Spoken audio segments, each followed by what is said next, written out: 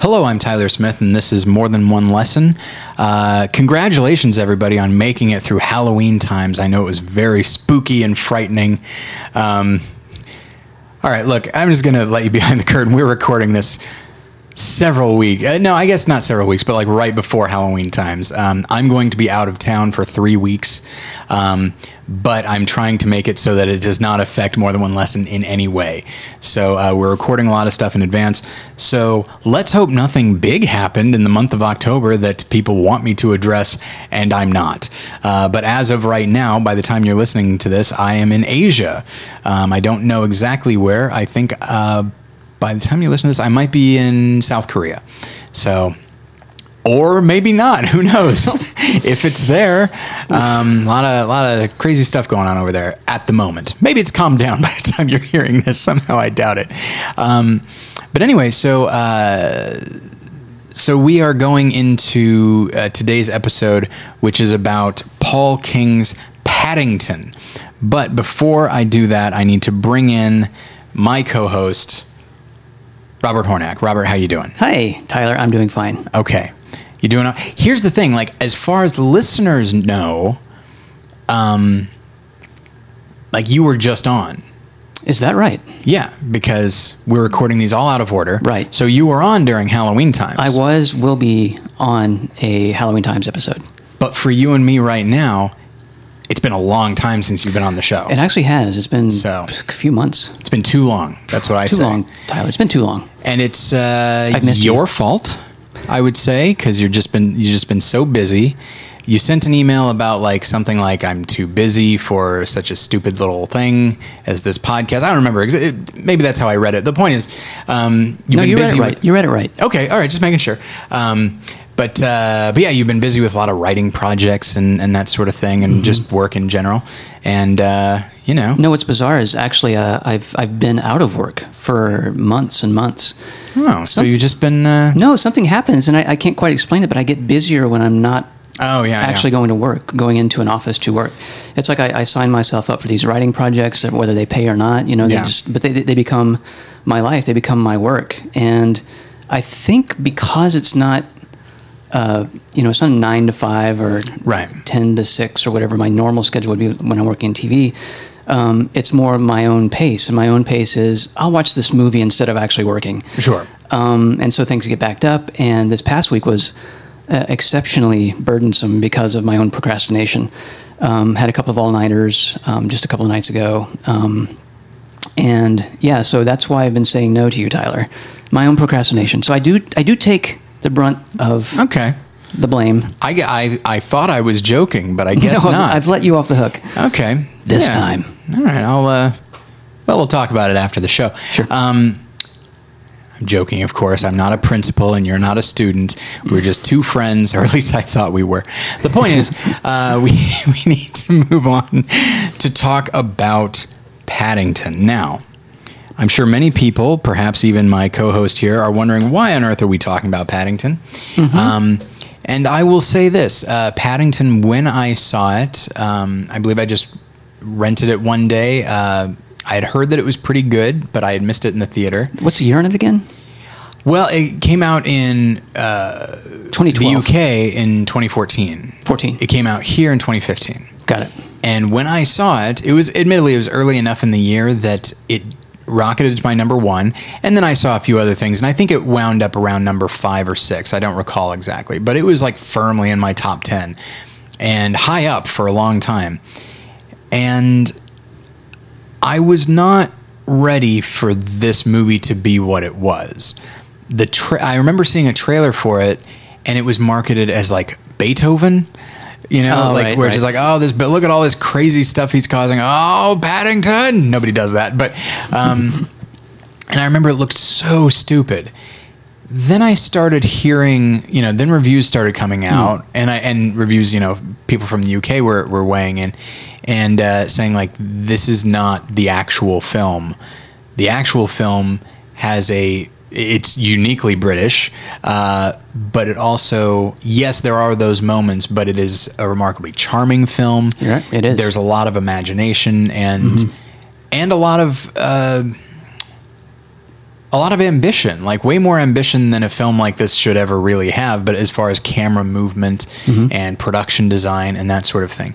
And so I thought like, okay, I'll give it a watch. And I assumed that I would enjoy it. I thought it would be a nice way to spend an afternoon.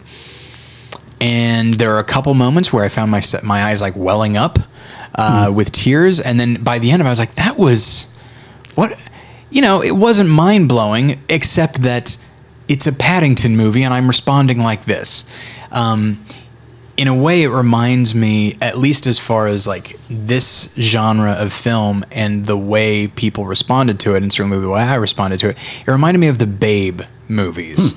That's a good comparison. Which were creative and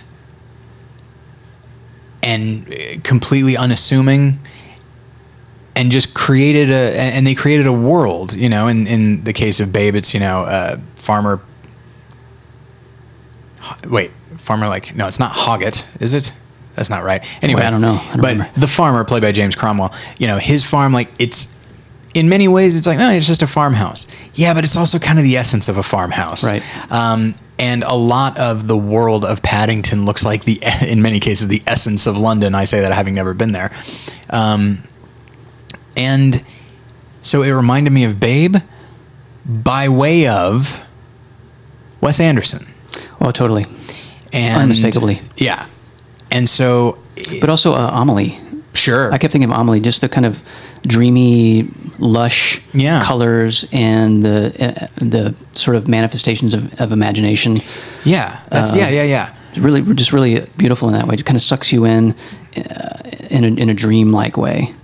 Yeah, so in talking about this kids movie or whatever, we have just invoked Jean-Pierre Jeunet and Wes Anderson, and admittedly, like the Babe movies, which many, you know, I seem to recall Gene Siskel saying The Babe Pig in the City, which is an underrated film, directed by George Miller, by the way.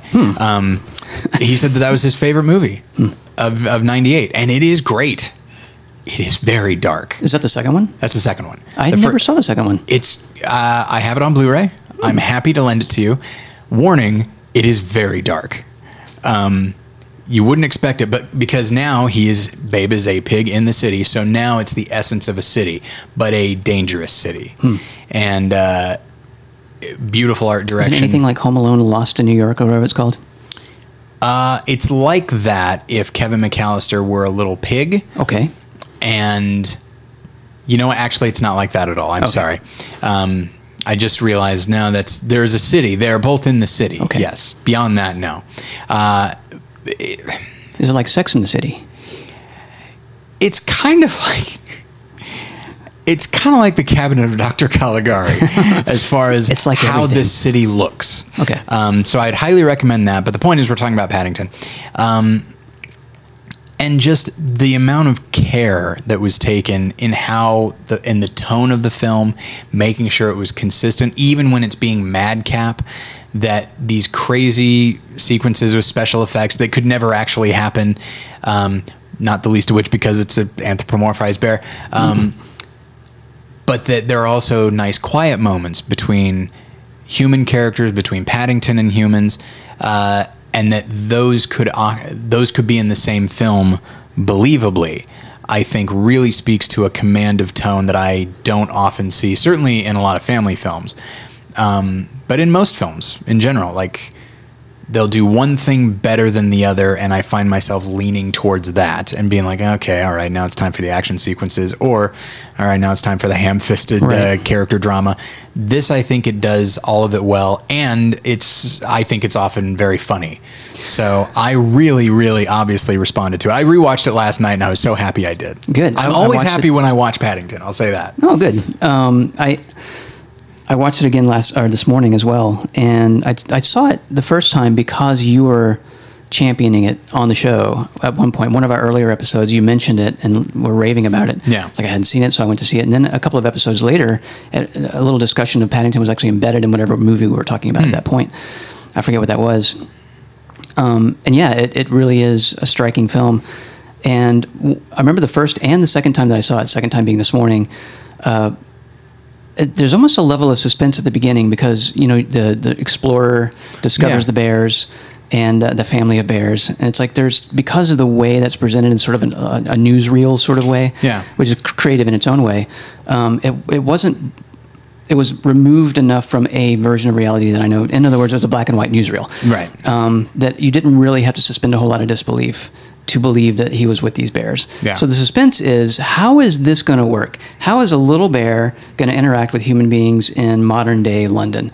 What am I in for? And will I believe this? How much will I have to strain my disbelief? So cut to the train sequence. The family's getting off the train. And Paddington is there waiting on anyone at all to be kind to him. Yeah. The family goes by. Hugh Bonneville looks at the bear and goes, "Don't look at the bear." So instantly, you know that this is probably something that happens all the time. It's like there's probably anthropomorphized somethings around town for whatever reason. You never see him again, or anything else like Paddington. However, the way he reacts to the bear, and he says something like, "Well, I've got it written down." Oh, there's some sort of bear over there. He's probably selling something. Yeah.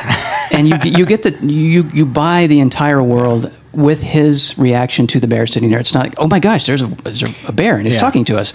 It's more like, that's something that we've seen before. We're tired of seeing it. We don't want to see that anymore. See, I read it different. I do think that Paddington is the only animal like this out there, but this speaks to the cynicism of London now. Okay, that's even better. That rather than, hey, there's a bear over there and it seems to be more human than most bears, rather than look at that, it's just they jump immediately to, what does it want? Yep. What does it want from me? Right. It's probably selling something. Let's keep going. And then when Paddington is telling his story, rather than marvel at the fact that he is telling a story, Hugh Bonneville is like, here we go. Here's the sob story. And especially because the film emphasizes, what the explorer says London is versus what it has become, which is hostile to strangers or just completely disinterested in them. And it may be suspicious. Let's say suspicious, which he clearly is. I would say just people that aren't like them. I would posit, if I can say that word, sure, and not sound too pretentious. I would posit that Hugh Bonneville's reaction to Paddington in the train station in that moment, and the moment when he says, "Well, here we go," puts the whole movie. It doesn't necessarily follow through on this at every step of the way, but in that moment, it puts the movie in satire zone. Sure. Because now we're looking at Paddington as we would any other vagrant or any other homeless person or anyone else that's selling something on the street or has a petition they want you to sign, whatever it is. Paddington represents those people, that gamut of people, those annoyances in city life. Yeah.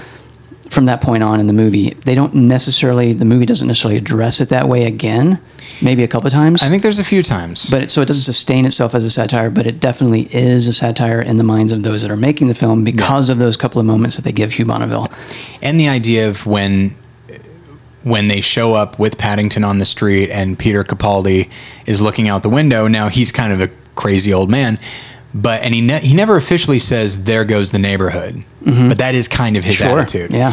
But yeah, and there really aren't that many characters in the film. But the idea that Paddington is met with suspicion, hostility, mild scorn, some indifference, perhaps, and then in the case of Nicole Kidman, just it's completely predatory. Right. I do think that he is also completely out of his element. He is looking for anyone to be nice to him. And the fact that it is so that you really get the impression that if Sally Hawkins' character had not come back he could still be standing in that station, right, waiting on anyone. Yeah. And I feel like that speaks volumes. And I do think Jim Broadbent's story also speaks to some of the themes of the film. And the idea of looking for a friendly face when you are displaced. Right. And those moments, and the idea, I'm a kind of a sucker for makeshift family stories. And admittedly, this is a family, but and there's this new addition, and they have to decide where he fits or if he fits at all. I've seen versions of the story in like The Blind Side, which I did not like because it felt false. Mm-hmm. And how strange that a movie based on a true story feels more false than Paddington, which is about a bear. But that's the thing is, there's a line there are similar lines here. In The Blind Side, someone says to Sandra Bullock, "You're changing that boy's life." And then she goes, "No, he's changing mine." Oh boy. So I hear that and I was like, yeah, but the film has given no evidence of that. Her life looks exactly the same, except now this kid is in it and his life has absolutely been changed. Yeah. So, and then there's a similar line Julie Walters says, this family needs that bear just as much as he needs this family.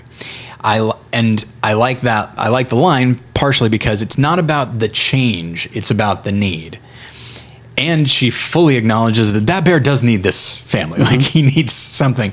But that this family has become so set in their routine, likely as a function of Hugh Bonneville's character, that they needed something to come along and shake it up. And Paddington does shake it up. Like, he ruins their house on like 2 occasions. Right. And there's a wonderful line where he's like, "I'm sorry about the fire and I'm sorry about the water." You know, like the fire and the flood. Mm-hmm. Like, he literally brings like these elements down on them. The wrath of God. Yeah. But that's the thing is the kids respond to him and the mother responds to him, albeit in kind of different ways. And Hugh Bonneville is like, well, I have to deal with this thing. Oh, but this thing is a living, breathing, not person, but might as well be. Yeah. And you can't simply deal with a person. You have to engage with them. You have to interact with them. And in doing so, anytime you engage and interact with another person, it will have an impact on you. And so I feel like Paddington does a much better job of showing the changing of lives back and forth than a film like The Blind Side, and the idea of bringing someone new into the family and then standing with that person as a family.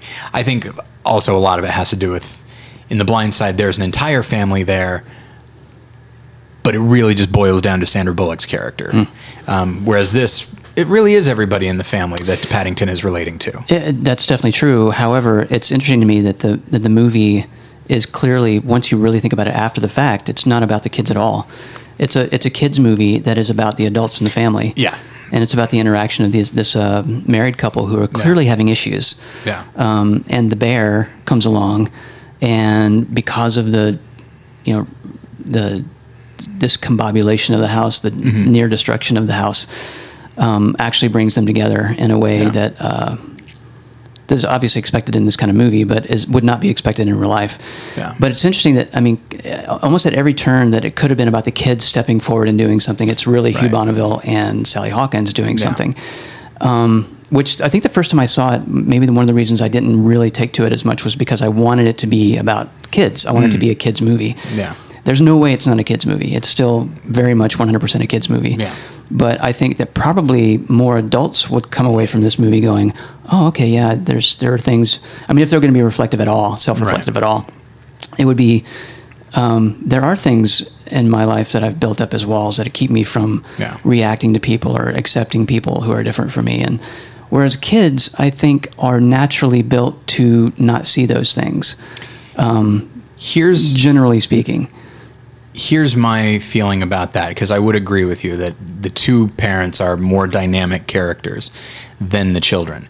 The children do have certain traits, you know, some of them are, you know, the daughter is more resistant to Paddington, and then he kind of wins her over. She's suffering from embarrassment, after all. Of course. But he kind of wins her over, and she explains, like, you know, I'm new at the school, and I'm not really sure how to make that work for me. And he shows that he knows what it's like. And so I think there are enough moments for kids to latch onto, but I also think that, you know, this is a kids' film not merely because there are kids and not because the kids are the leads. It's because I think any kid can look at this and say, yeah, I wish my dad were more like that. You know, when you are a kid, yes, you're thinking about yourself, but you're also just looking at the world around you and gathering information and trying to figure out how it works and trying to navigate it. And that starts with your parents. You know, I'm trying to navigate my parents and figure out what they're all about. And you hear over and over again the way the two kids talk about their parents, their father specifically. And I feel like kids can relate to that. They can relate to the children in the film precisely because the children in the film are looking at everybody else and trying to determine what they're all about. So I do think that along those lines, I almost, as a companion film, but I decided not to, I almost picked Mary Poppins. Which, yes, is about the children, but from an arc standpoint, it's very much about the father. You know, that's why that movie Saving Mr. Banks, that's what that's all about. But I chose not to because Mary Poppins literally shows up to fix the family, and she makes everything better instead of worse. And she needs nothing. And she needs nothing, yes. And then she fixes the family and leaves. Whereas Paddington, no, he is part of the family. And that's something that and it seemed organic to me. That's the other thing. It didn't seem false. It felt like these characters actually do go on this journey. And I do like Hugh Bonneville's arc, and I love the moment where you see what he used to be, where he and Sally Hawkins, she's pregnant, and like they're clearly these freewheeling hippies, and they're like, we're not going to let this change us, right? No, absolutely not. And then they go into the hospital and they come out, and he's all dressed up in a suit. He's an actuary suddenly. And he's purchased a beige car because it's a calming color. Yes. And, you know, I don't have any children, but I imagine, not that I'm very freewheeling right now, but I do imagine that really just changing everything about your life. And you can get so focused on keeping what you have that you forget to actually realize what it is you have. Right. And I don't know if I'd say he's actually neglecting the kids, but I do think he's not really seeing them. Would you say that's a fair assessment? No, I fully agree. Pretty much at every turn, he is not calling them stupid, but that by his attitude, he's essentially calling them stupid or dismissing them for whatever it is that they probably need, which is his attention and love. Yeah. It's definitely about him. Oh, no question. It has become about him, even though it's interesting because he makes that change when they're born. It's like suddenly it is about them to him, but then that itself, that need to protect them becomes more than they are to him. The rule becomes more important to him than what the rule is set to protect. It is possible to be selfish and self-centered while thinking of other people, because it could be like, I don't want to lose my family, and that's what, as opposed to I don't want anything to happen to them, I don't want them to get hurt. Like there's a possessive quality to it. Like, no, this is my family, and I can't stand to lose them. And I do think that and of course we all feel that. I would not want anything to happen to my wife, because I know how that would feel. It would feel terrible. But yeah, I do think that he's someone who, you know, in the form of safety, is really trying to insulate himself from pain, or the potential pain of losing his family who he loves, but suddenly like the most important thing is insulation. Let's make the companion movie actually a TV show called Breaking Bad. It's like the darkest, bleakest version of that would be of what we're talking about is Walter White. Everything he does in the very first episode is like, clearly this man loves his family enough to break the law to that degree. Well, what happens is he gets corrupted by everything that move creates. So, and then there's a very well acted scene at the very end where he's talking to his wife, and he's been saying, like, I've been doing this for you. He's been saying it, the whole time, and then finally just says, I did it for me. Yeah, I was good at it, and I liked it. And it's something that I think everyone can relate to. And I have major issues with Breaking Bad. I don't love it as much as some people.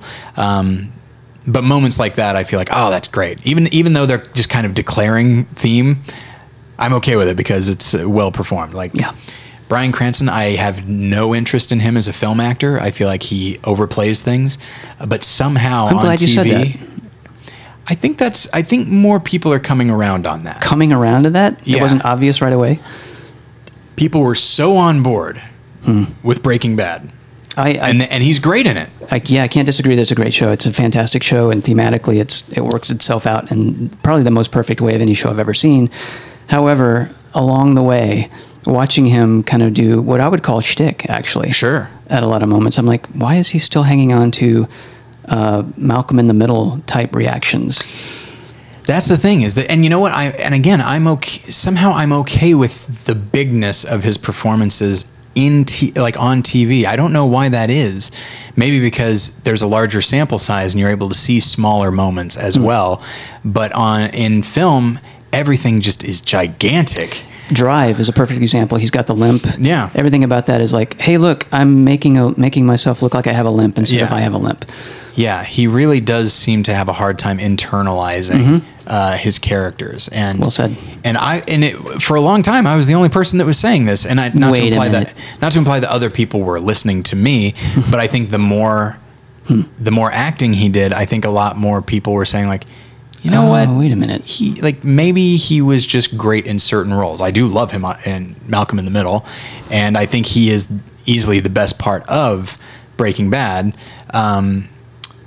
But how do we get on that? Because it's actually thematically the same. Oh yes, that's right. The father who sets up rules or does something for the sake of his children, that becomes the downfall, his own downfall. And while that could be the theme of today's episode, it actually is not. We've done that theme before when we talked about the proposition with the companion film, The Godfather. That wasn't me though. So that was not you. So I guess I could just re-record every episode with you. What do you think of that? Starting now. All right. Episode 1, Milk, with the companion film Philadelphia. Oh my. Let's anger people all over again. So, it's a long time ago. Did people get angry? Yeah. Oh. Yes, very much so. People had certain people had a lot of theories about the type of parent I would be. Oh, wow. Based on that episode. See, that was before me, though. You needed the calming, saving that was voice BR of before me. Robert. Before Robert. Yes, if you'd been there, people have been like, you know what? I think I'm actually on board with this. But yeah, one thing, and I had read reviews that talked about Paddington in this way, and it did not seem like a stretch that they were talking about it politically. They were talking about it as a film about immigrants. It is that, yes. Sure, but I think it's bigger than that as well. I think as big as the concept of immigration and people moving from one place to another across the world, obviously that's a big deal. But I do think that it's also about just outsiders and people who just come into our lives. It could be come into your country, come into your church, your workplace, whatever it is, and they just do not know how things work here. And that can be frustrating. It can be frustrating to have to stop everything and explain. But of course, we've all been in that situation at some point. I hate starting. I haven't had to do it in a while, thank God. I hate starting a new job because it's like, hey, do you want to screw up for a few weeks? Just completely mess everything up and in front of everyone? In front of everyone and make things harder for them and make them kind of resent you a little bit for a while? No? Well, I'm sorry. You have no choice. This is how it works. So I think everybody can relate to that, but I think it doesn't hurt to be reminded of that.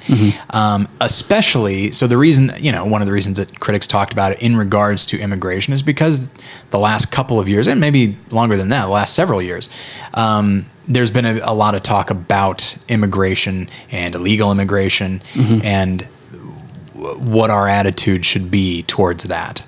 And here and in England, obviously. Yeah. Oh, of course. And this is before Brexit. Yeah, and this was before the primaries in which Trump made immigration and building a wall and all that a huge deal. Yeah. Made that was the cornerstone of his campaign. And I think if that hadn't been, I don't think you would have had the alt-right. Like he built it on. No, the alt-right was already there. They were, but I don't think they would have played as big of a role. But because he gave them an issue that they actually cared about, like if he had focused on, I don't know, tax reform, I don't think you would have seen them quite so rabidly come out in favor of him. Because at that point, he's saying what all the other candidates are saying. Right. But when he's saying like such definitive things like, we have a problem, we have all these illegal immigrants, we are going to build a physical wall between us and this other country. Like these are very big and dynamic, broad strokes. Also, they're concrete. I mean, so to speak, they're concrete images that you can hold on to, build a wall, drain the swamp, those sort of things, like things that you can see in your mind, whether they're ever going to exist or not. That's the other thing is, though I did not vote for Donald Trump, let's say I was in favor of building a wall. Were there actually people who thought he was going to build that wall? Oh, sure. There still are. Yeah, that's not going to happen. He's not going to do anything. He doesn't know how to do anything. Sorry, this has gotten political, and we thought it was, we're going to try to avoid it. But anyway, so we can put that aside. But yeah, so it has definitely in the last, in many ways, I think Paddington has become more relevant. Sure. And I do. One of the moments that brought a tear to my eye when I first saw it was Jim Broadbent's little story. Right. Which I think is so beautifully and creatively illustrated in a way that you're right, is very Amelie-esque, where he is a German immigrant from the war, World War II. So he was sent to England by his family to get out of a terrible situation when he was very young, and he was taken in, but it wasn't, it was very difficult for him. And so he owns this shop, and there's this little toy train, and the film like zooms into the toy train, and then you see like people in it, and his story is being reenacted. There's no particular reason you need to do that. You could just show a flashback, but it brings it into this world. And of course it's not physical. It's that's just for us. It's not actually, there aren't actual little people on that train. But the visualization of it was so unexpected and delightful, but also the story that he was telling. Well, it's a memory that's so potent and palpable to him to this day. Yeah, it's right there. Why wouldn't it be right there?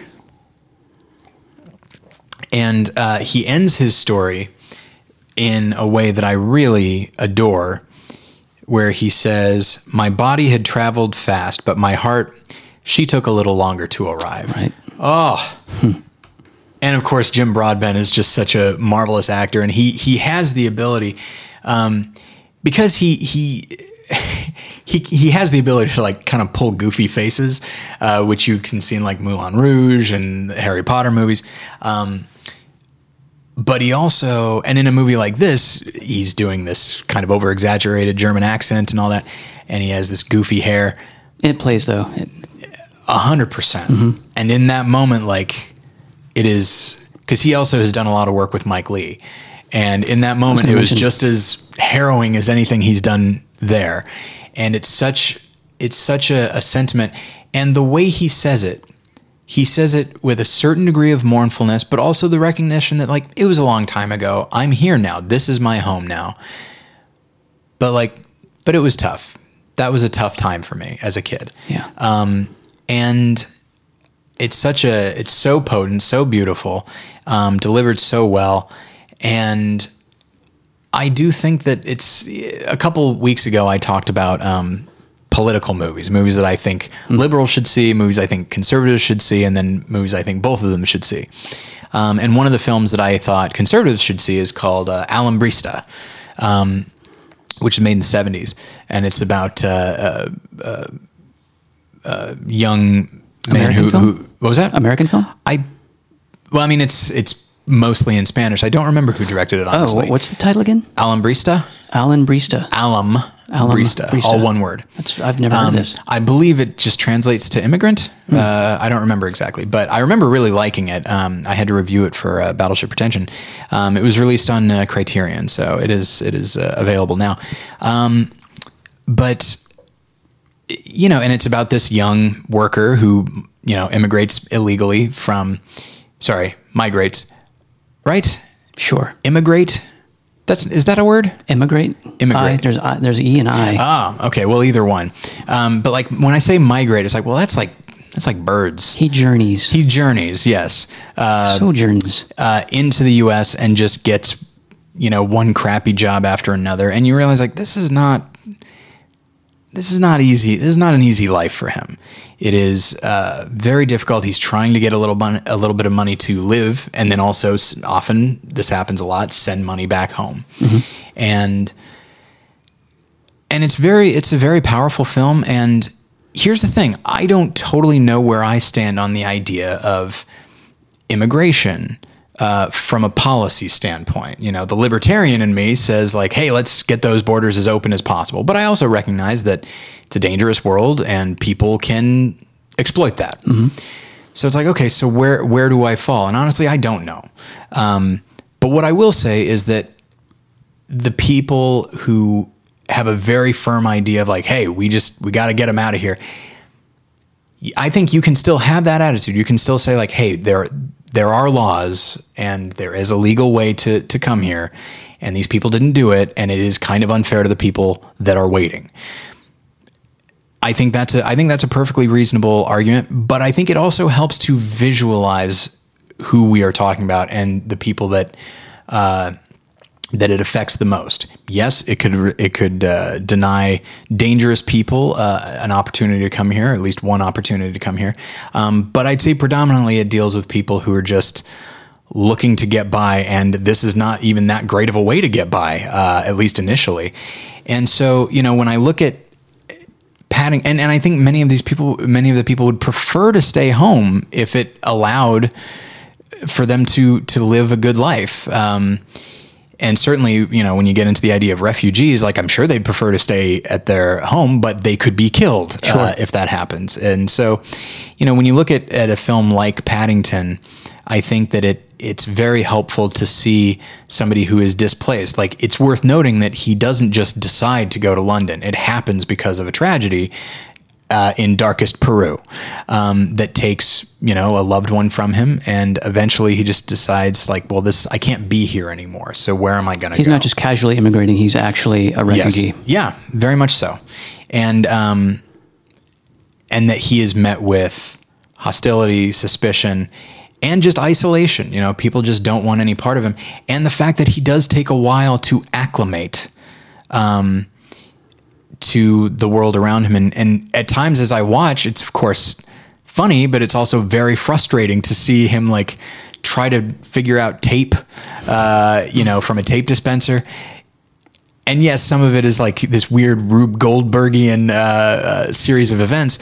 But yeah, like if this bear came into my house and caused this level of damage, I probably wouldn't want him to stay around. Sure. And so in that same way, I'm sure there are people that come into this country or other countries, and I'm not saying that they do a horrendous amount of damage, but they just don't necessarily know the customs here any more than we would know the customs if we moved to another country ourselves. And it would probably be very frustrating. There was a time I was working at Blockbuster in Chicago, and this woman came in. She had a very thick accent. I couldn't really make out what she was saying a lot of the time, and she was trying to dispute something. and I couldn't really tell what it was. And I was getting frustrated, and it's like, well, it's not necessarily her fault. She's speaking the best English she can. Right. And so like, and both of us were just getting increasingly frustrated. And I like to think that I was frustrated with the situation, but honestly, I was probably just, I wasn't mad. I wasn't going to say like, speak better English. It wasn't that. But it was just like, oh, this would be easier if the accent wasn't quite so thick, and I could, because I want to help you. But you're making it difficult by doing nothing. Like, you haven't done anything wrong. And, so I think we've all had that experience. And then I've also been in other countries where I don't speak their language and they get very frustrated with me. I had an experience, here's a good example of this from my own life. Several months ago, we housed a woman who is a coworker of a friend of ours. So our friend works here in town in LA, but she was having someone brought in for a month from Italy, because this woman was going to be like their representative in another country, but she had to come to LA to learn some stuff. She has to go to Dubai for a couple of things, and but she's from Italy. So she's from a very southern portion of the boot of Italy, but just down south by the Mediterranean. So she's here for a month. We housed her for a month, and she was a very kind woman, probably about 30. And she was, she was kind, but she was also brash. Okay. And she was very proud of her Italianness. Yeah. And she would constantly call us out for things that we were doing as Americans that were the wrong way. Right. And my feeling always, like for the first couple of weeks, was like, oh, I need to hold my tongue. She's our guest. Yeah. Finally, I got so frustrated that I got tight-lipped, as I do whenever I get frustrated with somebody. I just like leaned in and I said, you can't keep telling us that we're doing things wrong. You're a guest in our home. Yeah. And we're not doing it wrong. We're doing it American. We're doing it the way we always do it. And this is our custom. This is our culture. A great example, sort of a tangent of that example, is we went to the Getty, which has a ton of Italian statues and artwork. I've never been there. I know I need to go. It's actually the first time we were there. She wanted to go because of this. Oh, wow. There was an Italian. I don't know if it's always Italian artwork there, but it was fairly well all Italian there. And she had this sense of entitlement about everything that she was showing us, and she was telling us this was wrong, like the plaque was wrong, and we're like, it's not wrong. And she was like, these are just these are mock-ups of these items. We're not. No, these are actual statues. She's like, no, it's not.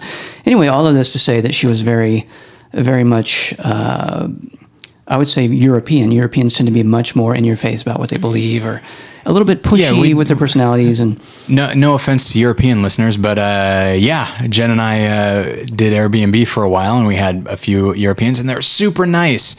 They were also very critical of Los Angeles. Exactly, yeah. So it's not like you want to hold it against them or make that how you evaluate them as a person, but at the same time, that's kind of their attitude the whole time that they're here. So it was difficult. And it reminded me of another good companion piece, or at least a flip side to Paddington, would be this movie that I kept thinking of, again, while I was watching it. This Jean Renoir movie called Baudu Saved from Drowning. I haven't seen it. It's a great movie. It's like early 30s, I think, maybe mid 30s, and it's this upper class, aristocratic, rich businessman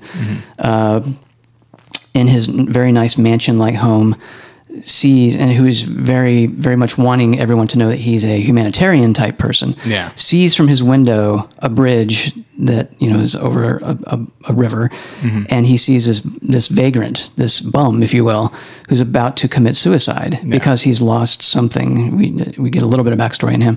So he says, I'm going to show everyone how good of a person I am. I'm going to bring this person to my home and help them. Yeah. So he brings Baudu, or Budo, I don't know how to pronounce his name, into his home to stay with him in his home. Well, you think this is going to be like a moment where, kind of Paddington-like, where it's good for both of them that they're there. Yeah. But the truth of what happens is the aristocrat regrets it from moment one, because Baudu is this brash, pushy, overly sexualized guy who's like hitting on the help and just taking whatever food he wants and kind of making a wreck of the place.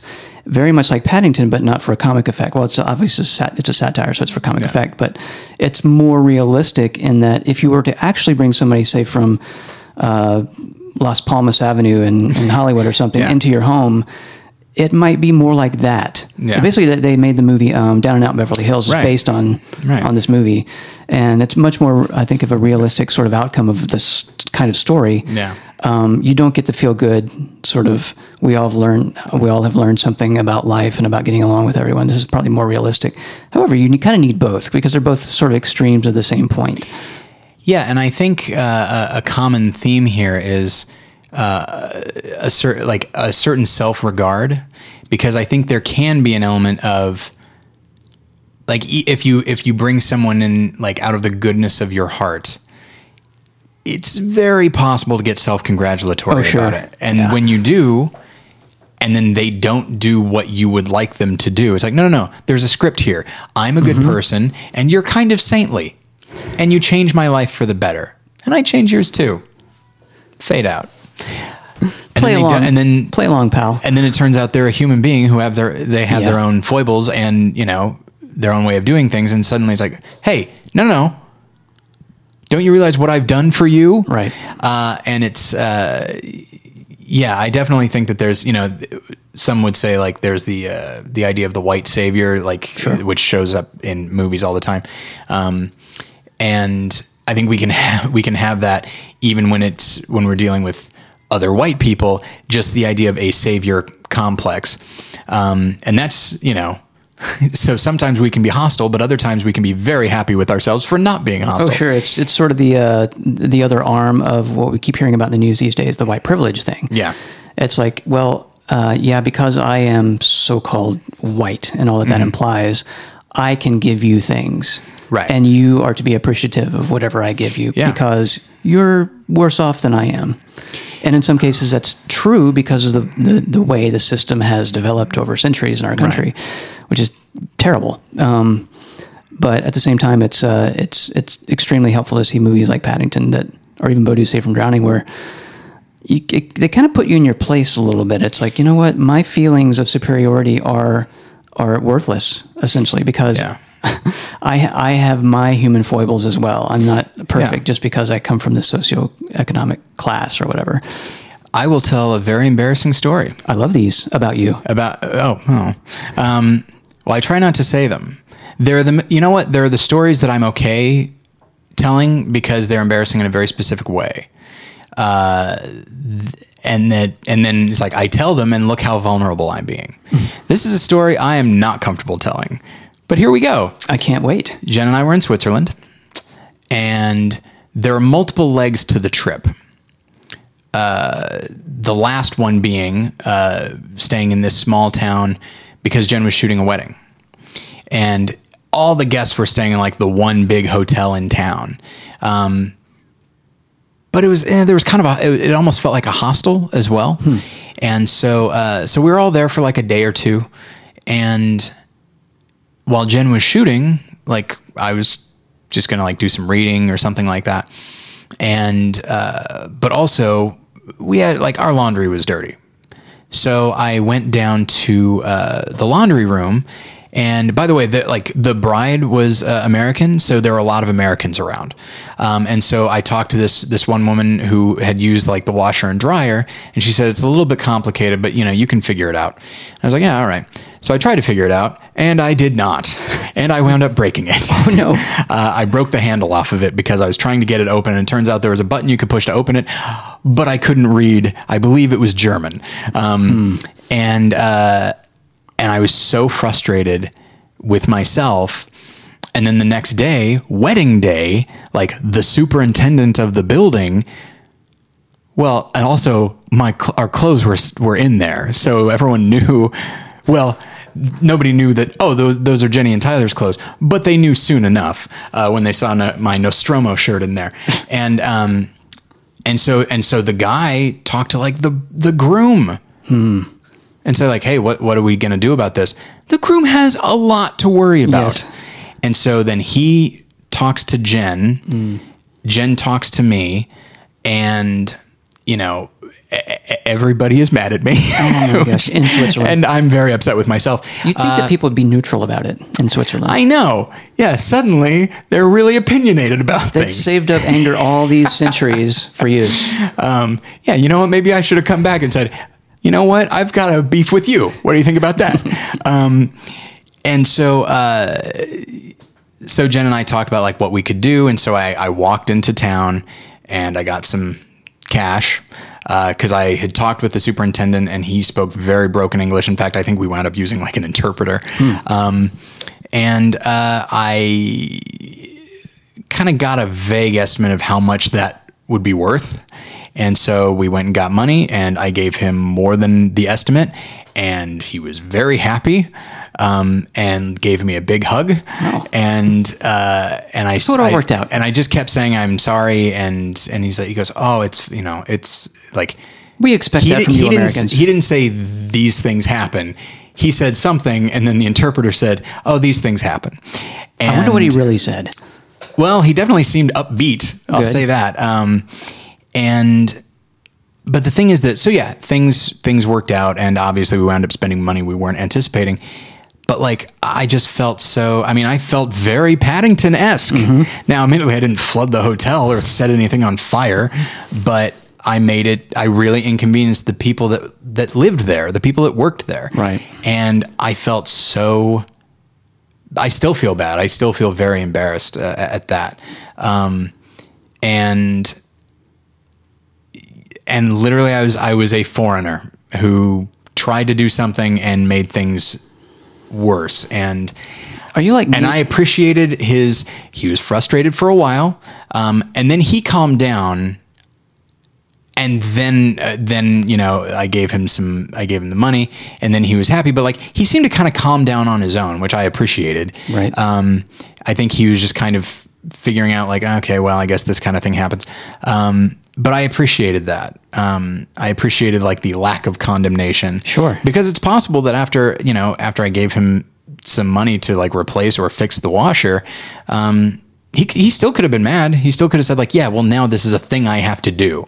But no, he was very friendly and forgiving and I appreciated that. If I was in that scenario, I know how I would feel. Okay. I felt that way obviously many, many times in my life, right here in good old USA. Yeah. With other Americans. But if I was overseas, and I've been overseas once, really, I can only count the one time I went to England and Ireland with my wife a few years ago. And I always get the sense, or I got the sense while I was there, that probably they think it's almost like European privilege or English privilege. Sure. Because I think that they probably look, I just assume that people in Europe think of Americans as a bunch of dumb hicks. Yeah. Like we're the kids, we're the teenagers of the world because we're such a young country. Yeah. And we don't really have experience in anything we try. We eventually mess up in some way and make everyone mad at us. Seems like that happens a lot. And so while I was over there, I was like very conscious of this. And if I was in the scenario you just described, I would assume that his kindness toward me at the end was more like a pat on the head. Like, well, sure, we kind of expect that from Americans. They're going to come here and they're going to break our washer. Yeah. And maybe every now and then they'll be dumb enough to actually pay for it. Yeah. And even that's making him happy. It's like, I got a good one here on the line, so I'm going to reel him in. Sure. I don't know if that's just like my own personal self-esteem that spills out into those kind of areas as well, or if that's the truth. Well, and I do, yeah. I mean, I definitely, when I've gone, when we went to, Jen and I have been to, Colombia. Bogota, Colombia, and then we went to New Zealand and Switzerland. Yeah. And every place I feel like I need to represent Americans, and it's just like, well, why? And in the same way, I'm sure that woman that was staying with you from Italy, maybe she felt like she needed to represent Italians. I think she did. And also, when we're insecure, like we kind of run to the things we know to show that we know things. Sure. Like, I went to Home Depot the other day because I had broken a weed whacker that I purchased by putting the wrong kind of gas in and not mixing it with oil, as the instructions said to do. That I read afterwards. Was it in German? No, good old English. Although worded poorly. But anyway, so I went in and the guy like explained what I had done, and I was able to trade it for one that I had not destroyed. And I felt so terrible, but I wanted to be like, I can edit photos really well. Like, right. I'm not totally I wanted to assert that this does not represent all of me. Right. And so And that's the thing is, so to bring it back to something like Paddington, he really doesn't bring anything officially to the family. Like, nothing tangible. Whereas the damage he does is very tangible. But like what he brings is like heart and a certain attitude. Well, that's not, you can't measure that. You can't quantify that. And so it'd be much easier to look at the damage that he's done or the negative aspect of his being there. And in the same way, like, let's look at immigration. Like, anytime, you look at, well, I'm trying to think of like what my fellow conservatives have said. Well, you can point out like when bad people have come over, have exploited, a weakness in our borders. It definitely happens. It does. Absolutely. Drug cartels and all that sort of thing. That sounded dismissive. It's a very big deal and people have died and it's unfortunate, but, they point to that. That is a very, very, that's a very tangible thing when it's like drugs, criminals, death. Got it.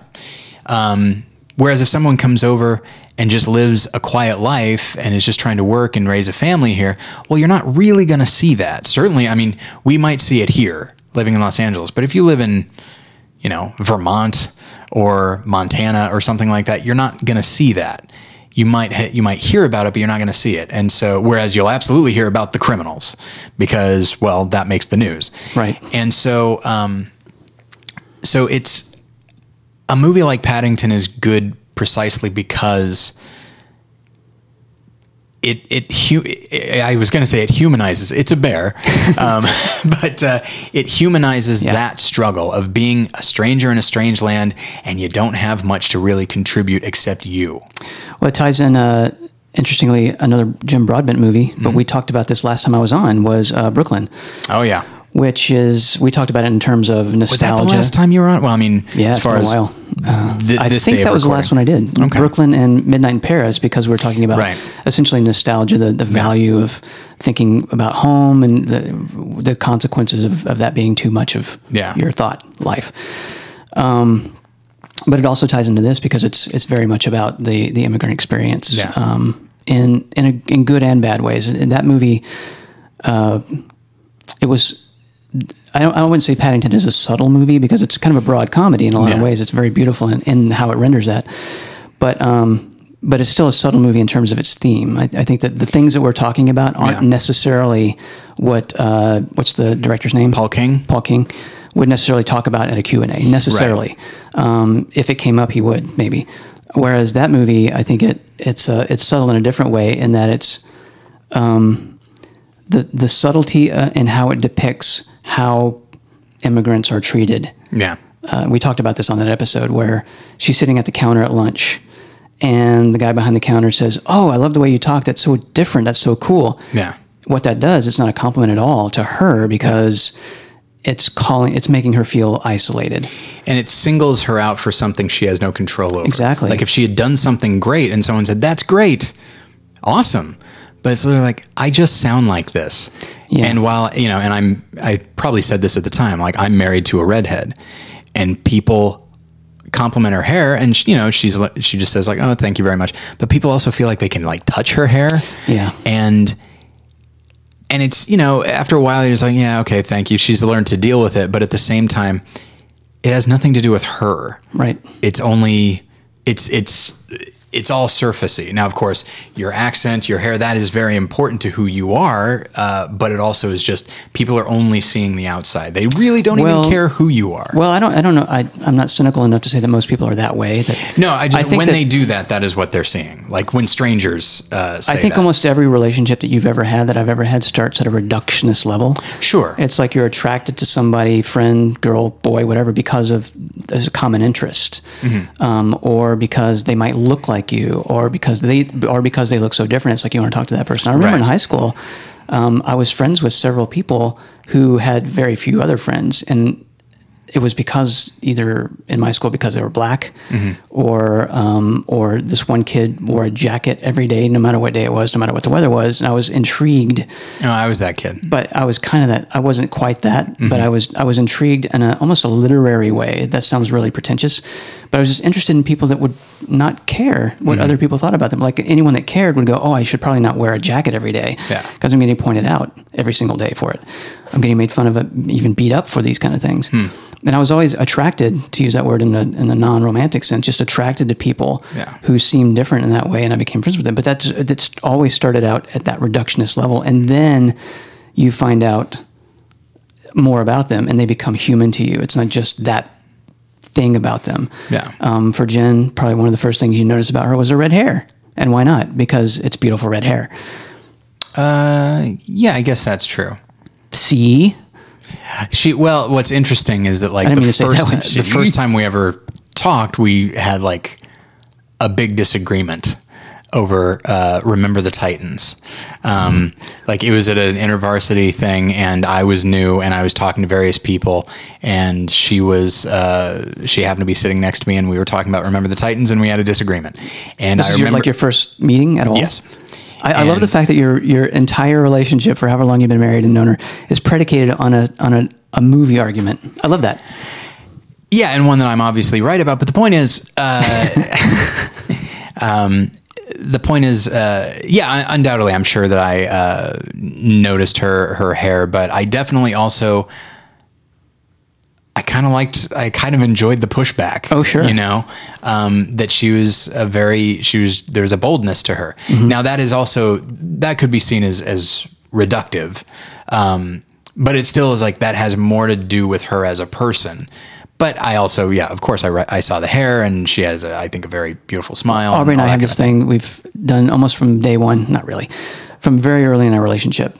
And, we're getting along well, and we love each other, even from almost date one. But we'll do this thing that's like, if everything about me was the same, but I was morbidly obese, would you still love me? And of course, that became more and more ridiculous. It's like, if I smiled like this, and then I would like smile just really grotesquely, everything about me was the same. I said the same stuff. I love the same stuff. I love you. Would you still love me? And we just kind of laugh about it. But I wonder, I mean, the kind of what that brings you back to, if you really think about it in a serious way, it's just a kind of a sweet joke that we have with each other. But if you think about it, the reductionist impulse, if she saw me at church, this is where we met, at church, and I had this grotesque smile, she might not want to meet me. Or talk to me if I approached her. So, I mean, the truth she wouldn't even know that she would still love you. If she knew everything about me before she saw that, if it was just an email relationship or on the phone or something, and then she saw that, maybe she would look past it a little bit more easily. But if it was the first thing, she's probably going to be a little frightened. Or if I was morbidly obese or whatever it was. I could say, well, what if I was kind of a shrimpy guy who doesn't look my age? Would you still love me? Probably. Well, thank goodness, because that's exactly who I am. So I forgot what my broader point was there, but I think I was just kind of reacting to the fact that you were saying, because we were talking about Brooklyn and her accent and that kind of thing. Exactly. Yes. And that movie treats the immigrant experience in a much more subtle way than Paddington, for all kinds of reasons, because Paddington is a kid's movie and it's Amelie-esque and all that kind of stuff. But it fits in with our discussion because it's definitely, it's brutal. It's emotionally brutal to be a person who doesn't, quote unquote, belong where they are right away. Well, and that will appropriately get us into our companion film, which is Steven Spielberg's The Terminal, which came out in 2004. A film that I have not seen for a while. I remember liking it, not loving it. I thought that I did have some issues with the plot. I remember thinking it was a little bit too long, but there was a lot that I did like about it. I love Tom Hanks. I usually love Tom Hanks, but I feel like he plays a character that could be seen as dopey. The reason he could be seen as dopey is because he comes in and he speaks very little English, but he's also upbeat and optimistic. So he's not understanding what you're saying, but he's smiling about it. Like that could be seen as dopey. Sure. But he doesn't condescend as an actor. Like he always commits, which is something I love about him. Right. What's odd is, so the art direction for The Terminal is astonishing because they built a terminal. They built an airport terminal. It is pretty amazing. But the problem is they built it so well that it's invisible. You actually believe they're just shooting it in a terminal. So wait, what's the problem with that? Well, as far as like that should have won an Oscar for art direction. But no one notices because it's so good. Exactly. But that's as it should be. So mission accomplished. Not everything has to be Oscars, but at the same time, like that deserves to be recognized. But it's so good. Like the reason it deserves to be recognized is the exact reason it won't be. Sure. Which is it's like editing. Yeah. Yes. Exactly. And so, but one thing that I do really like about the terminal. First off, I really like the premise.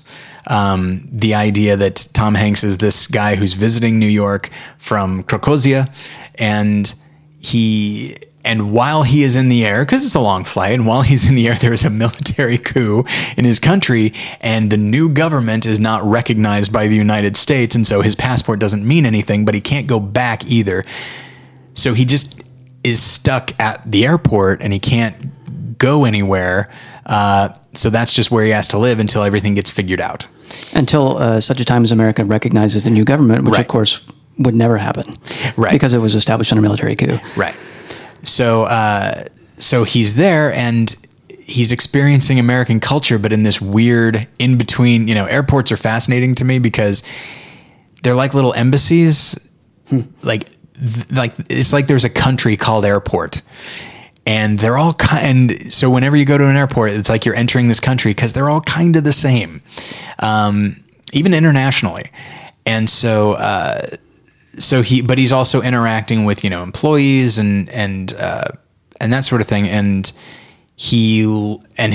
one thing that I really like from a writing standpoint and a performance standpoint is that his English gets better. Like he understands a lot more. He still has a fairly thick accent, but he's able to communicate with people, and he becomes more acclimated to this odd version of America. But one of the things that I do think it's unfortunate. I'm a big fan of Stanley Tucci, but I think that they made his character a little bit too. He's a little one note. He almost feels, you recently rewatched the movie. I did. He almost feels like the dean of a college in like Animal House or something like that. Like he's just there to enforce the rules. And it's like, like he might as well say like, well, they at least give him a little bit of a justification for that behavior. In that there's an inspection team coming right at the time that Tom Hanks is hanging around all the time because of the law, because of the rules. Yeah. And so he's trying his best to get Tom Hanks to get out of the airport by bending the rules before the rule mongers come by, which is interesting in itself.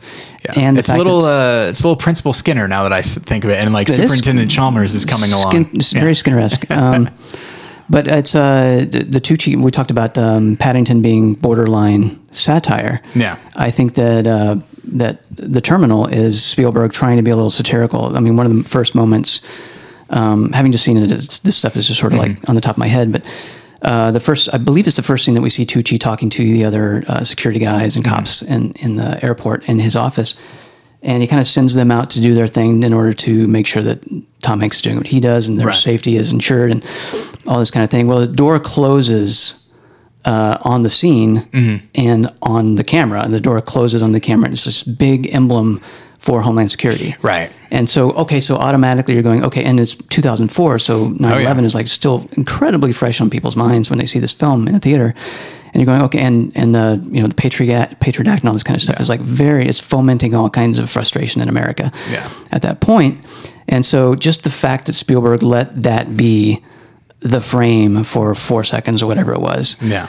Okay, so Tucci represents what America kind of is now.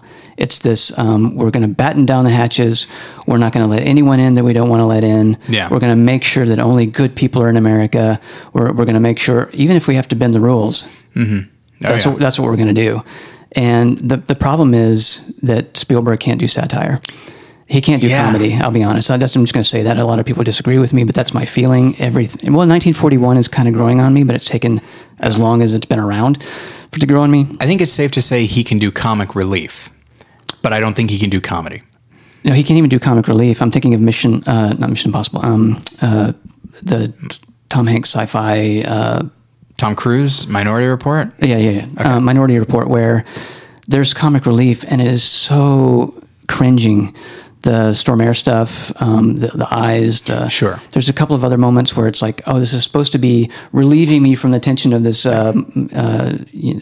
future world of oppression and whatnot, but it's just making me wish that I wasn't watching the movie.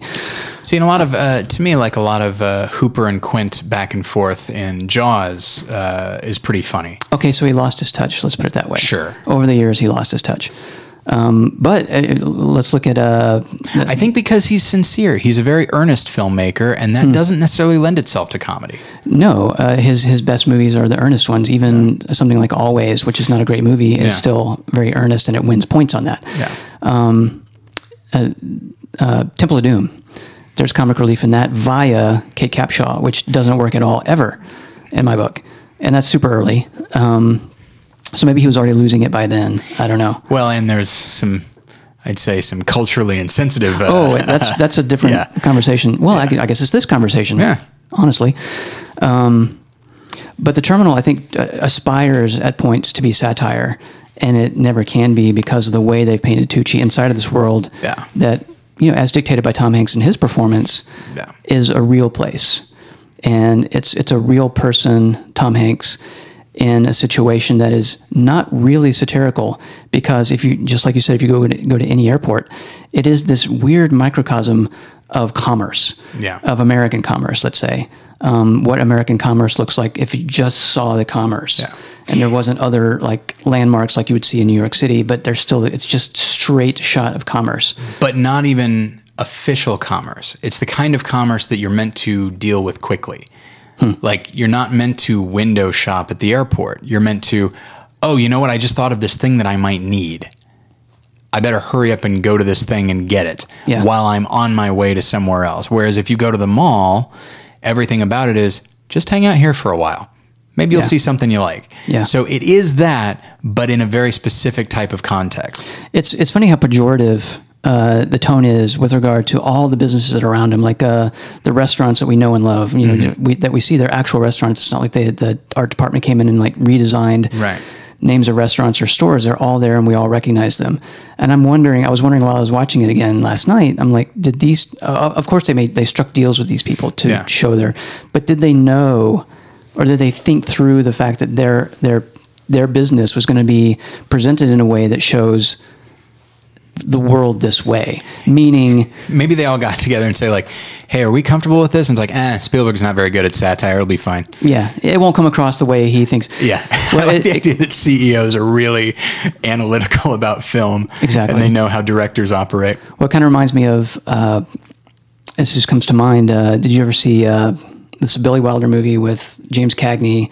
1, 2, 3? 1, 2, 3. I have not. I love this movie, and it's all about him in 1961, and he's a Coca-Cola salesman, right at the Brandenburg Gate, basically. So it's like the East-West Germany line, communism, commercialism, like dividing line, Brandenburg Wall, Gate. And Coca-Cola, of course, is like, yeah, of course, do this. But it's a movie about the corrupting effect of commerce or Americanism in another culture.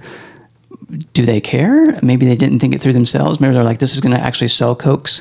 Well, the truth is that it is a great satire, and it does make that point very beautifully in the movie, and I love the movie for it. But the campaign for the movie, I don't remember it because I wasn't alive, but just reading about it, Coca-Cola required them to have these contests where you could like win Coke. And, just the kind of things they do now, but in order to drum up business for the movie, Coca-Cola becomes the good guy. And it's like, let's see this movie that features us, but while you're at it, go ahead and buy some. And so they kind of win. And the fact that the producers and Billy Wilder and all these guys are like, okay, we'll do that. We'll pay that price, which is basically like taking a knife and slicing off a chunk of the power of the satire. If you know that about the movie, it diminishes the impact of it. It's kind of like when a celebrity shows up as themselves on The Simpsons, and like when Michael Moore comes on as himself, and he makes and it says like, and he gives some statistic, and someone says, "Where'd you get that from?" And he goes, "Your mother." It's like, oh, that's a satire about how Michael Moore kind of fudges his statistics and his facts. Yeah, but he's in on it now, so I guess that makes it a little safe. Yeah, you know, it's not. I don't know if there's does South Park do the same thing, or do they always imitate voices? They almost always imitate voices. See, that makes it pure. In the movie, George Clooney does a voice of like a surgeon who accidentally replaces Kenny McCormick's heart with a baked potato, which I think is funny. Sure. But that's meant to be like, oh, this is like an ER thing. Later, when George Clooney, when they're sending up the smugness of George Clooney, they play clips of like his Oscar speech. And so they don't bring him in for that. Gotcha. And so in Team America, where they have Matt Damon, I'm Matt Damon. Yeah. Like, I think Matt Damon had gotten word of that and thought like, oh, I'll do it myself. And they said, nope, that's not how this is going to work. That's not the point we're trying to make. Yeah. So, we don't need your help to make fun of you. Yeah. And your entire career. So, I respect them for it. But this movie, Terminal, as satire, I don't think works. But as drama, I suppose it does. I don't like the movie, I'll be honest. I don't love the movie. It's an example of I like things about it. But the things I like about it, I really like about it. I think I like John Williams' score precisely because it's pleasant. Mm-hmm. It's not like a big thing. I think it's something that I feel like he is undervalued as a subtle composer. He's not called upon to be subtle very often, but he can be. And when he does, like, the melodies are actually very very nice. The music in the movie. So like the art direction, the music, I like most of the performances. It's a very pleasant, delightful film, which a satire should never be. But putting aside the idea of satire, which I would say it is a failure at that, and just seeing it as like a nice little comedy, I think I'm perfectly fine with it. But there is a line in here that I really like, and so at the end of Stanley Tucci's speech about why Tom Hanks can't actually like officially come into the country, nor can he go home, which is I think written well and delivered pretty well. He ends with saying, "You at this time are simply unacceptable." And, that is a potent line. Stuff like that works a lot better from a satirical standpoint, or like making a point. Like the idea of citing a person as unacceptable, like quite literally, like, we cannot accept you into this culture. Not because he's done anything, I don't get the impression that Stanley Tucci, I don't think he doesn't like Victor Navorsky, but he has a job to do and he's going to do it. And he doesn't, to the degree that he does have a heart for Victor's situation, like, that is not what drives him. And, in talking about like the larger immigration situation, I don't necessarily think that our hearts should drive us completely, because again, there are larger considerations. You don't want to let in someone that's going to destroy everything. So you want to try and stop that where you can, but at the same time, you can't guarantee everything. And sometimes freedom is a bit more important than security. And I know that sounds crazy. And when you're dealing with like your own country's borders, I think security is important, and you don't actually have a responsibility to people that aren't of this nationality. So again, I can see all sides, but I do think that it helps to temper security considerations and what might be logical. I think it helps to temper it with heart and the recognition that these are human beings who have their own cultures, they have their own way of life, and chances are they wouldn't want to come over here if things were going great. So like, they're already probably in a bad situation. And and then the flip side is you can't necessarily just fling open the doors and say, everyone is welcome no matter what, we won't do any checks. Mm-hmm. So I do think you need a balance. And I would say that by and large, we are not living in a super balanced society at the moment. I think Trump is one of his MOs in this regard seems to be to want to make everyone believe that it's that second way. Yeah. That it's just wide open doors, and we have to make sure that we close them at least a little bit. Right. If not all the way. But that's such a black and white, just like ridiculous. Talk about reductivism. So I did want to read a few verses here, and here's something that I found fascinating. I did not mean to do this, but you'll notice a theme here. I've got 3 passages, one from Leviticus, one from Deuteronomy, and one from Exodus. So Leviticus 19, verses 33 and 34. When a foreigner resides among you in your land, do not mistreat them. The foreigner residing among you must be treated as your native born. Love them as yourself, for you were foreigners in Egypt. I am the Lord your God. All right. Deuteronomy 10, verses 17 through 19. For the Lord your God is God of gods and Lord of lords, the great God, mighty and awesome, who shows no partiality and accepts no bribes. He defends the cause of the fatherless and the widow and loves the foreigner residing among you, giving them food and clothing. And you are to love those who are foreigners, for you yourselves were foreigners in Egypt. Exodus 23:9. Do not oppress a foreigner. You yourselves know how it feels to be foreigners because you are foreigners in Egypt. Okay, so they keep coming back to that.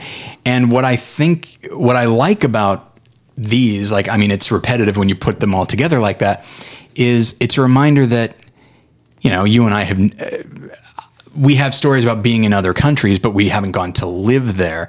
But it's essentially something like, draw on your own experiences. You know what this is like in some capacity. So do that and maybe try to tap into some empathy here, and treat other people the way you would like to be treated, Mm-hmm. And if you were to go to another country and break somebody's washer, how would you like to be treated? Okay, well now treat other people that way.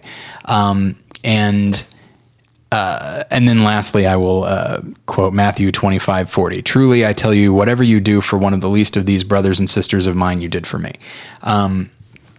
So, with Paddington and, to a lesser extent, the Terminal, we're dealing with characters that in some capacity are unacceptable, as the character in the Terminal says.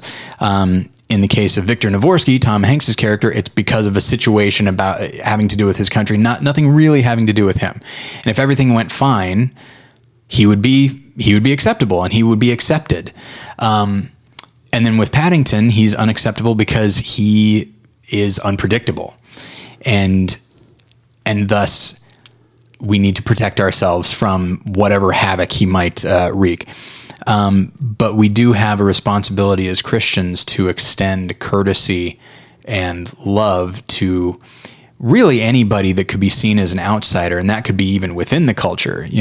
Here it talks about widows and orphans, and people are always quick to say that Jesus, met with tax collectors, lepers, and prostitutes, and it's worth mentioning that. But we also need to think about, okay, well, who are literally any outsider? I would say anybody who is in a situation where they are alone. Okay, this is going to sound this is going to sound dumb, so please just bear with me. I'm always prepared for that. I recognize. Fair enough. This is the kind of thing that loses me loses me podcast awards, which I'm set to lose another one in about 3 hours, which is very exciting. You mean a month and a half ago? Oh yeah. By this time, that I've lost.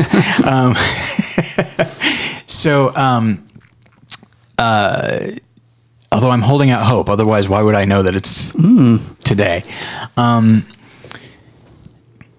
So this story that I'm going to tell is, just take it with a grain of salt, all right? Okay. I'm not saying poor me. Going back to school and then just sitting in rooms with 15 other people, I am the only conservative in the room. I'm the only Christian in the room. And I'm also way older than everybody else, in maybe the same age as the instructor. And so now that's, and the thing is this, I'm not saying poor me, but I definitely was aware that I was different than everyone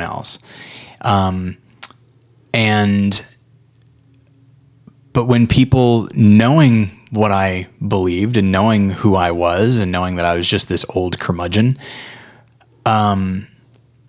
they still reached out, and I've still hung out with a number of them. And I remember election night, which at this point was almost a year ago.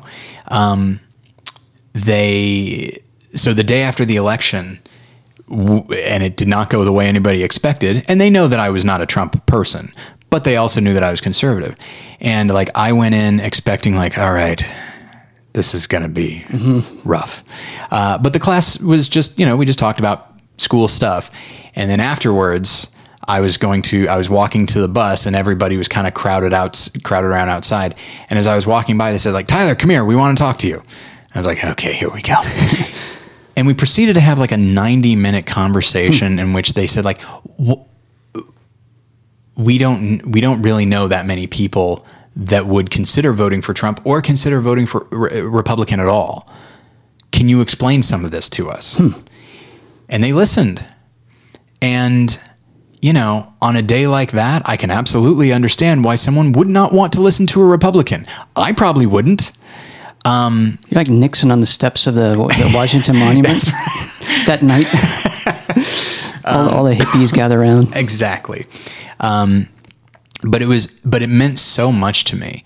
And in that moment, for the briefest of moments, because while a lot of my fellow conservatives would be reluctant to say that white privilege is a thing, I think it is.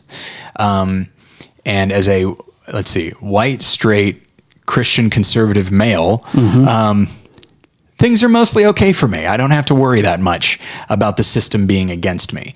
But in going to school, I'm in the midst of a situation where I am very much the minority.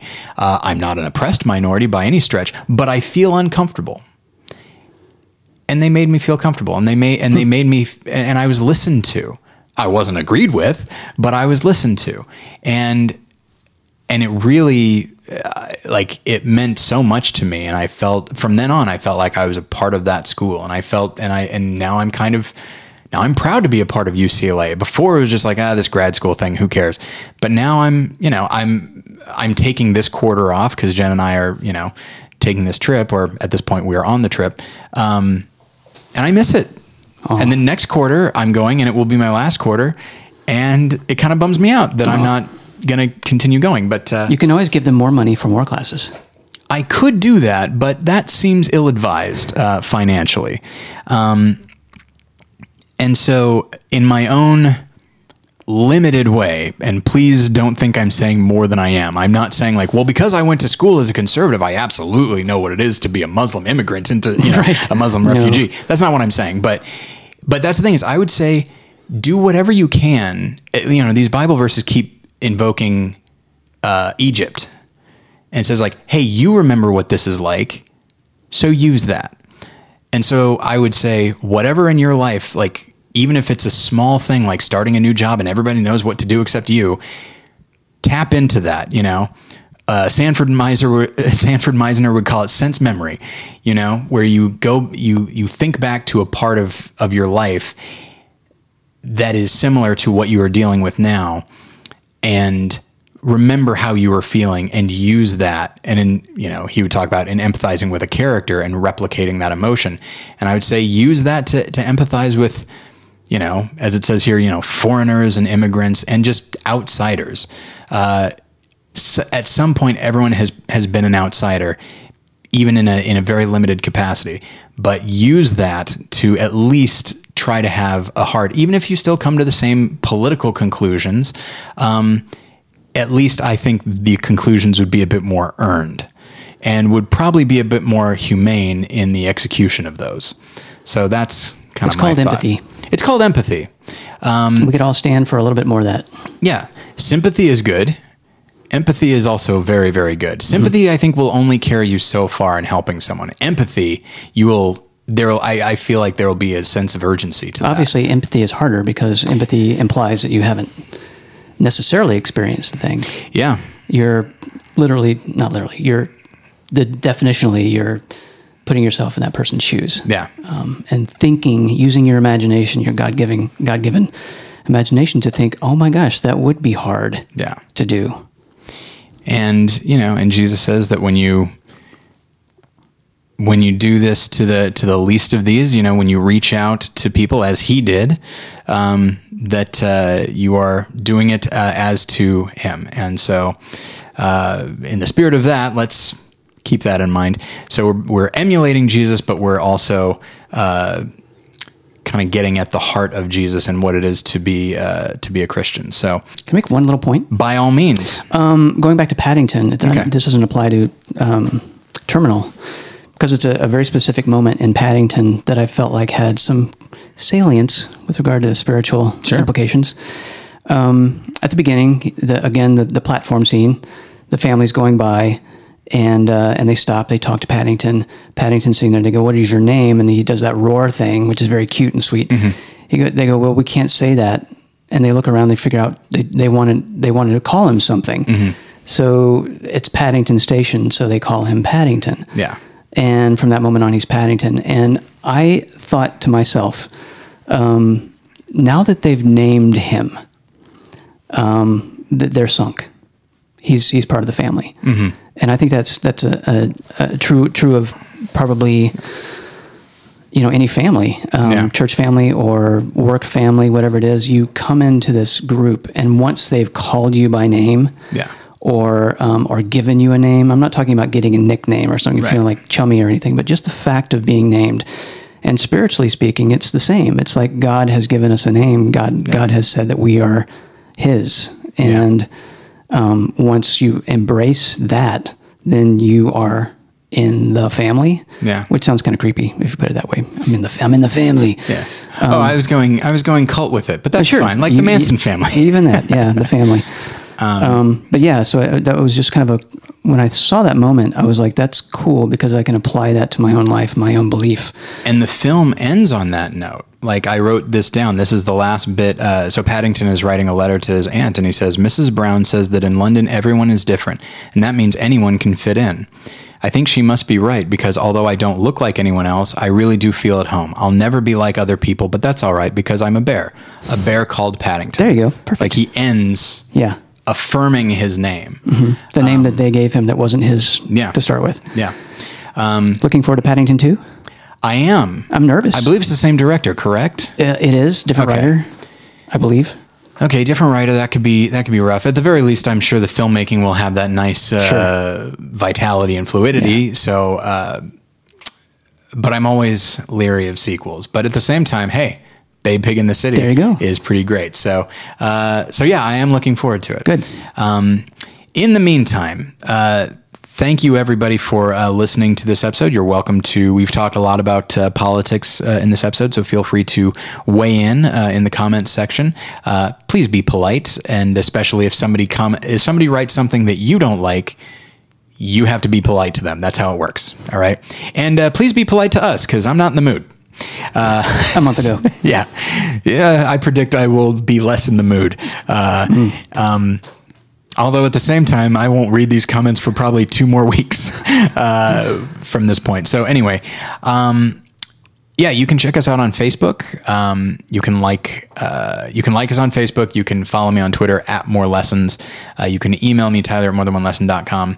And be sure to check on to click on the link to Faith Life TV. If you go to morethanonelesson.com and click on that, you get a free month. After that, it's only $4.99, and it features a number of really great documentaries and series and lectures, and just a number of resources for Christian study and entertainment. So check that out. Thank you everybody for listening. Robert, thank you for being here. You got it. And we'll get you next time. Bye.